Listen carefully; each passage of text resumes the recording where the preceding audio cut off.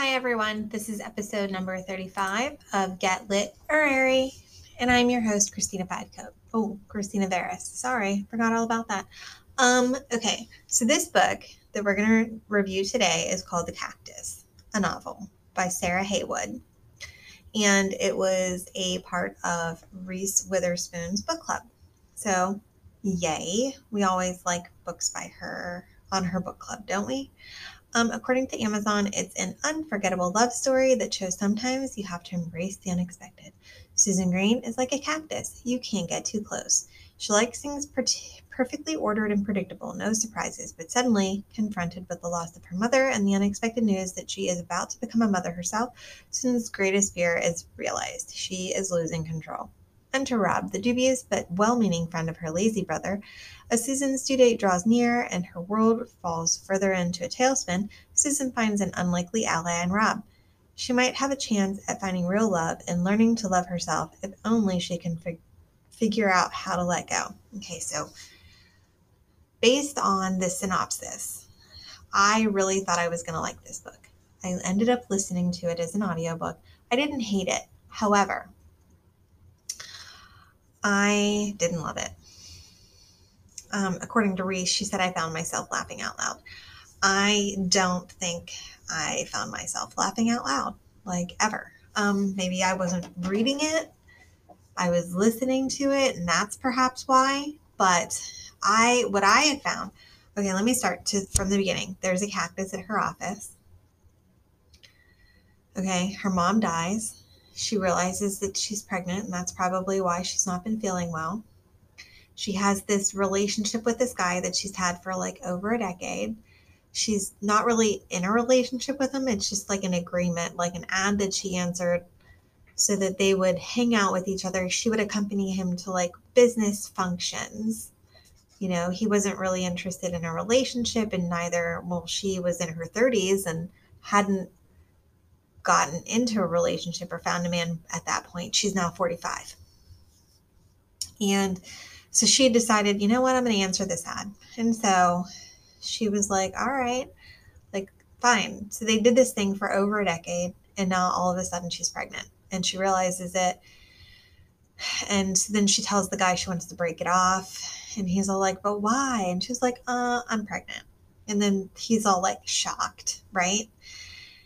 You know, and so then like her mom dies, and her mom has a will. She leaves a will, and you know, she's basically like, Susan has to split.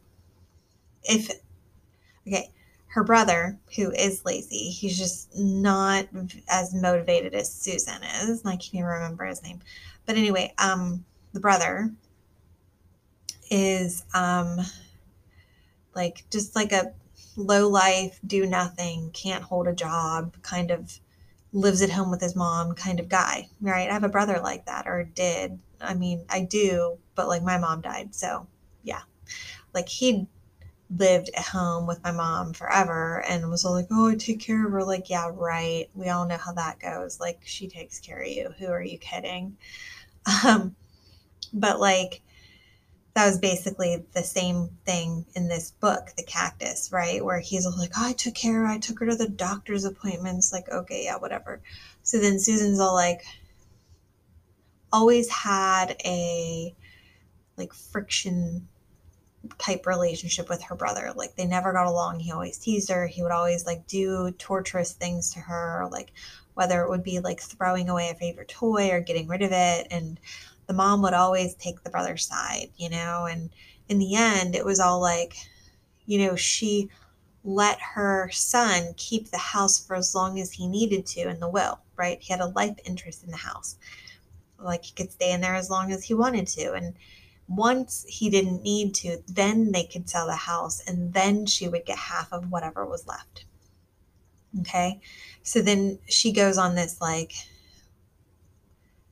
tirade. She's like, no, forget that. Like she works for this legal department, you know, and she was like a legal aid. I don't even remember what she was, but like she had something to do with law. And so then she was just like, forget it. Like, no, I'm filing a case. Like, there's no way that my mom would favor him over me. Like, no way she would do that. Like, why would she do that? You know, there's no way she would do that.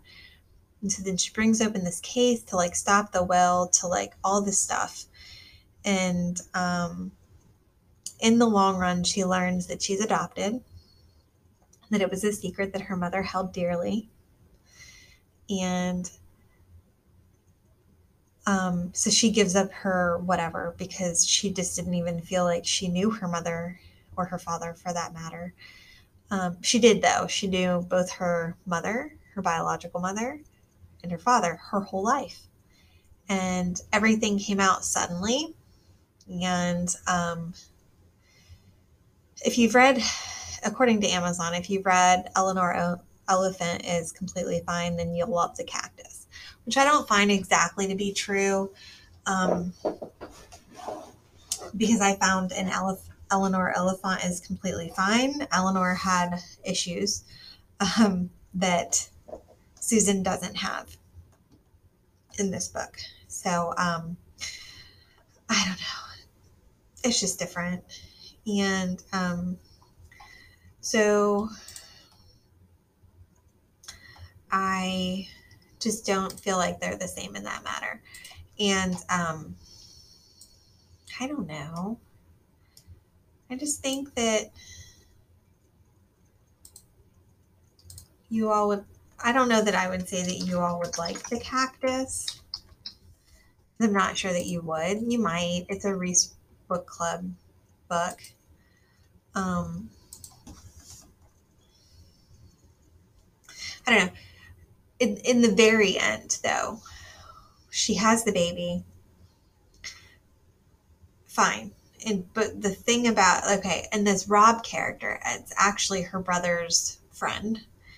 And throughout the whole thing, she's trying, like, she wasn't sure if this Rob was like a double agent, like trying to help her brother out by getting information from her. But really, she ends up crushing on Rob on accident. And Rob also is crushing on her. So, like, they get together in the end. But more importantly, her and her brother, and this is something that Rob has said in the book too, like, I feel like you two don't really communicate with each other. Like, she has this idea of her brother, and her brother has this idea of her. And neither one of them is accurate, you know? Like, it's just, you know, you don't know people because you don't communicate with them. Like, they just have misunderstanding because they're not communicating with each other. And so they have a bad relationship because they have always had a bad relationship.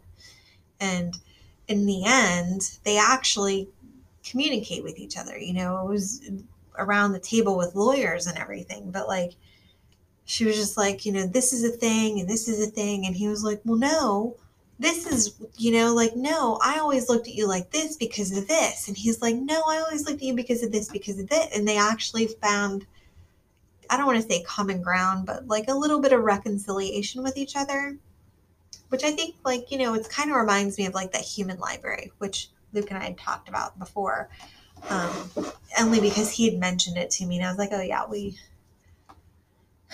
did that at the public library a couple of times. But like, it's when people sit down and talk to each other that they feel more human and connectedness, right? Because otherwise, people just make assumptions. They have stereotypes about a certain person or a certain group of people, or they heard something or whatever, you know, or they just have this perception, you know, like, oh, my brother's a jerk, so I'm going to avoid him all the time, kind of thing. And so that's where we are with The Cactus. But then they ended up reconciling in the end, which is great because they like at the beginning, she was just like, you know, I don't want to say great, my mom is dead and I don't have to talk to my brother ever again. But she did kind of feel like, now that mom's gone, I don't ever have to talk to him again. And then they actually conversated, and then she's like, you know what, I don't want him to be out of my life. Like, I think that we just have to have a new beginning, you know, go from here on out. And so that was The Cactus by Sarah Haywood. It was okay. I didn't love it. It was just okay. I'm sure that I'll find other books that I love more. but this just isn't one of them. I have to read this new book that I have to read. Well, first, okay, I always say I'm reading all these books and that one day these are going to be reviewed. But like, let's be real. Some of these books I'm just never going to finish because that's the way I am. Life's too short to read a bad book. So I'll just give you like a little heads up on books that I'm currently reading. The Sense of an Ending by Julian Barnes is one that I'm reading with Luke. The Burning by Laura Bates is one that's like teenage girls should read. So I'm like, oh, okay, teenage girls should read it. I should read it. I'm 42. I'm about to be 42. But I have a teenager. Meet Me in Another Life by Katrina Sylvie, because I'm going to be going to Pittsburgh next week and I need something to listen to. What Are You Going Through is another audiobook that I think it's a teen one. And I'm going to Cincinnati this weekend, and so I need something to listen to it from there. It's only 6 hours. And Before the Coffee Gets Cold by Toshikazu Kawaguchi. And that one's about time travel, I think, in a coffee shop. But I'm trying to get through these books. Those are the ones that are on my phone. And the one that I have to read for Howard County Reads, we talked about Howard County Reads like a way long time ago, like first episode, I think. So for Howard County Reads, I had agreed to read The Library of Legends by Janie Chang. So we'll see what happens. I don't know. We'll see. All right. Again, this has been episode 35 of Get Lit or Airy, and I'm your host, Christina Ferris. Have a lovely day. Bye.